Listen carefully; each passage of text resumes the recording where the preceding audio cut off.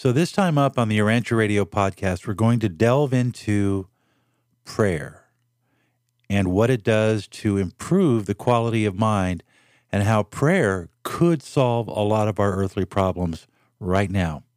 And I think that's an important topic. So let's discuss it on the Urantia Radio Inside the Revelation podcast.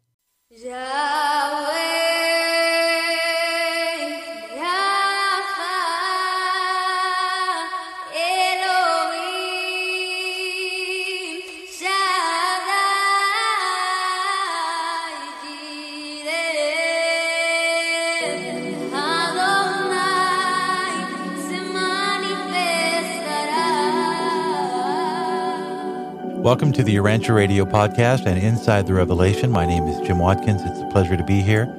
I appreciate you so much. The website, urantiaradio.net, continues to grow, and the listenership to these podcasts continues to grow. I get wonderful emails from people all over the country about things that we talk about here on the Urantia Radio podcast. And one caught my eye that I want to share a little bit of it with you. You know, we do spend a little bit of time talking about the state of the world, right?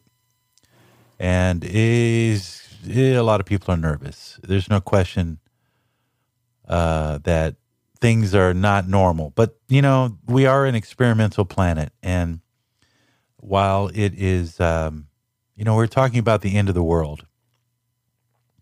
And I brought up the story of the three monks. The first monk said that when Jesus comes, I want him to see me praying. The other monk said, when Jesus shows up, I want him to see me worshiping. And then the third monk said, when Jesus shows up, I'm going to do what I was put here to do, which is to clean the latrine. And the other two monks were, are you crazy? And he said, look, whether he comes here or we go there, we have a job to do. And our lives are a testament to that job. And if we do our daily duty, what is the quote? The act is ours, the consequence is God. And I thought it was a very good perspective that sometimes we can get caught up in this whole end times thing. But I got a great letter from someone that I'll share this with you. It says, the topic of end times prophecy is a broad one that seems to be prevalent with modern Christians. Everywhere you look, there are so-called end times prophecies that, although differing widely in detail, tend to have the same deleterious effects on the unfortunate folks who get caught up in them.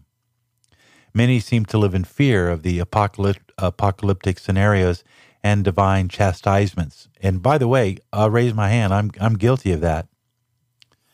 And she writes, and consequently focus on doing whatever they can to save themselves from looming doom. For a lot of people, it can quickly turn into an obsession that hampers and even halts spiritual growth. At least that's what happened to me some years ago when I became steeped in it and eventually realized what a negative impact it was having on my life. End times obsession can result in a kind of victim mentality in which people give up trying to improve the world around them and instead focus on only the chaos happening in the world. Guilty. While impatiently praying for Jesus to return and instantly transforming everything. As true faith sons and daughters, we are anything but powerless victims. We all have full access to Jesus' Spirit of truth to teach and guide us in how to positively transform ourselves and our world one day at a time, and in the unique way that God has in mind for each of us. If we abrogate our responsibility to cooperate with the Holy Spirit toward our own spiritual growth in favor of submissively waiting for God's judgment to come crashing down on those we may judge as evil, and or likewise focus our lives solely on waiting for Jesus to return and in one instant change the world into heaven, we only contribute to the total load of the world's spiritual darkness and unwittingly work against God's plan for healing our world. It's truly that only God's grace has the power to transform hearts and thus transform the world. But he is patiently waiting for humanity's consent to this transformation, starting with each one of us who actively chooses his love and then spreads it to others. Now, they go on, and it's and I'm going to post this on yourranchoradio.net so you can read the full article. It's a wonderful essay. And I'll tell you, it changed my mind about a lot of perspectives because, how can you not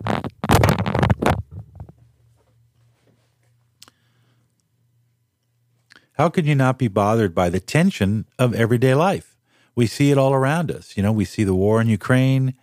We see moral immorality emerging. I won't even go into some of the things that I read about, but it's again, you can get drawn into the darkness.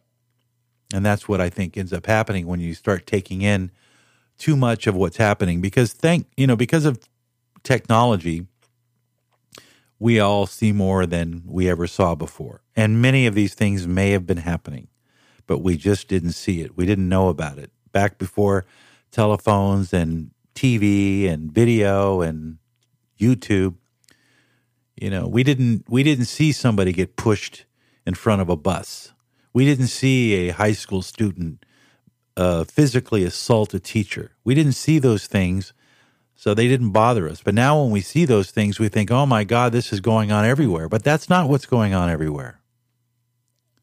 What's going on everywhere mostly is that people are trying to live their lives with the hand that they're dealt.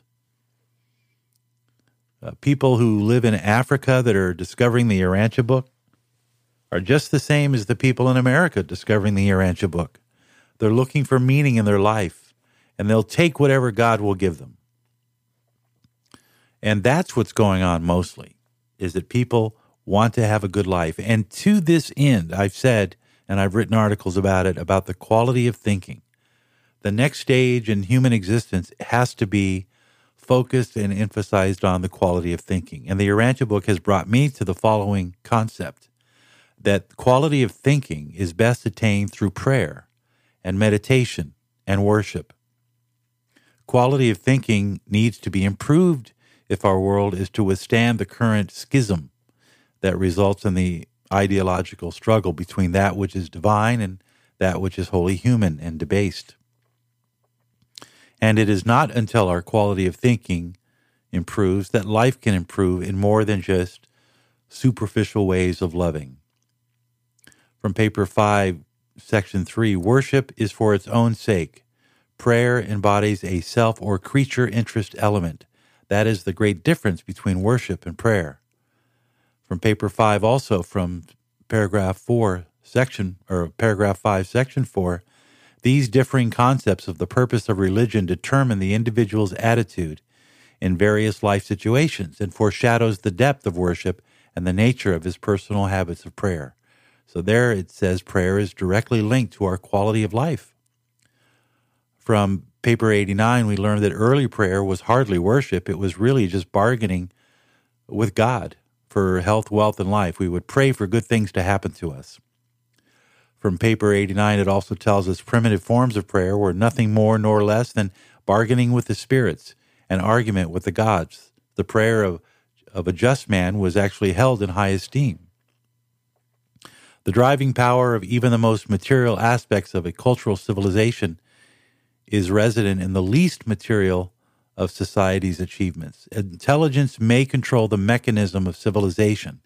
Wisdom may direct it. But spiritual idealism is the energy which really uplifts and advances human culture from one level of attainment to another. Spiritual idealism. From paper 81, at first life was a struggle for existence, now for a standard of living. Next it will be for the quality of thinking, the coming earthly goal of human existence. And that's why I assert we have to improve our quality of thinking. Now, a lot of this can come through education, properly taught education, not the education that we see that's occurring in our higher and secondary levels of education, where we're being taught to believe in certain things that may or not necessarily be true, but they have everything to do with the earth and nothing to do with the spiritual ideals, spiritual idealism. In fact, spiritual idealism is dead in our teaching institutions. And as simple as it sounds, if we pray, all of us, living does improve because thinking, decision-making improves. It moves us inward and upward. Sadly, I am willing to wager most people do not know how to pray. They feel uncomfortable praying. Or they pray a certain way, a formal address. Maybe taught to us, a lot of us just recite the Lord's Prayer. Which is, hey, look, it's a humble beginning. Even Jesus, when he was hard-pressed, formulated a prayer which millions recite every night when they go to bed. But the Master also told us that prayer is communion with God. It is the only method whereby we have access to divinity. Through the act of prayer, the willful act of prayer, which I believe achieves partial contact with the actual living spirit that could possibly reside in a very small pineal gland inside of our brain mass, or what the Urantia book refers to as the citadel of the mind. Think about it. It's like a Bluetooth chip, hardwired into us by our Maker, but built in, baked in the original design. Isn't that something special? And we also recall that it was the act of prayer that elevated Andon and Fanta to human status, free will status. In fact, the act of prayer, the first prayer, was a woman, Fanta. She prayed, and then Andon prayed. It was heralded by the Most Highs with such great regard and importance, they sent a message. And let me read a little bit about that message from the Urantia book from paper 62. This is from the life carrier who was there that day when the message came from the Most Highs, heralding and celebrating the fact that the first two true advanced humans had been born through the act of prayer. Imagine our joy one day when the twins were about 10 years old, when the spirit of worship made its first contact with the mind of the female twin and shortly thereafter with the male. We knew that something closely akin to human mind was approaching culmination, and when about a year later they finally resolved, as a result of meditative thought and purposeful decision, to flee from home and journey north, then did the spirit of wisdom begin to function on our world and in these two now recognized human minds. It was an eventful day on Urantia when our small group gathered about the planetary pole of space communication and received the first message from Salvington. That's the home sphere for Michael, Christ Michael, Jesus, Salvington. And the message came, paper 62, to the life carriers on Urantia, greetings. We transmit assurance of great pleasure on Salvington, Adentia, and Jerusalem in honor of the registration of the headquarters of Nebadon with the existence of Urantia of mind, of will, dignity. So for the first time, the life carriers are getting the message because of Andon and Fanta, because of worship, because of prayer, meditative thought, and action. We were registered as a planet of will, dignity. That's pretty significant. It actually illustrates greatly the significance of man making contact with his spirit. And we can do this willfully every single day of our lives. We can wake up in the morning and pray. We can stop what we're doing in the middle of the afternoon and meditate, clear our minds a little bit. And then in the evening, enjoy communion and worship. If you did that for a week, what would change in your life? What would change in the world if everyone did that? They weren't told a specific prayer, and I believe there is I'd have to go digging for it, but there's a statement that says that every human being with a thought adjuster has the innate ability to know how to pray. It doesn't matter your education level. It doesn't matter your economic level. It doesn't matter your race. It doesn't matter your DNA. If you have a thought adjuster, if you have the spirit in your mind, which we do, which we are bestowed with, then we have the ability to pray. The purposeful decision of the twins to flee northward and segregate their offspring from the inferior ancestors had been noted. This is the first decision of mind, the human type of mind. And that was why they got the message. The decision of Andon and Fanta to flee from the primates tribes implies a quality of mind far above the baser intelligence which characterized so many of their later descendants who stooped to mate with their retarded cousins of the simian tribes. But their vague feeling of being something more than mere animals was due to the possession of personality and was augmented by the indwelling presence of God's Spirit, what they call the thought adjuster. Again, the Spirit can be touched through prayer. It is a real thing, and such recognition, if better understood by people, would lead people to heightened quality of thinking, and that would result in better decision-making and, who knows, happier and healthier people. And so I'll close with this. The simple prayer of faith evidences a mighty evolution in human experience, whereby the ancient conversations with the fictitious symbol of the alter ego of primitive religion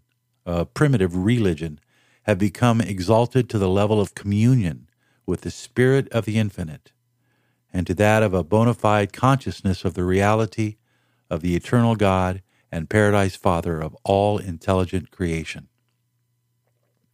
Prayer ever has been and ever will be a twofold human experience, a psychological procedure interassociated with a spiritual technique.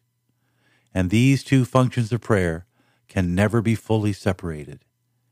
From paper 91, enlightened prayer must recognize not only an external and personal God, but also an internal and impersonal divinity, the indwelling Spirit. It is altogether fitting that man, when he prays, should strive to grasp the concept of the universal Father on paradise.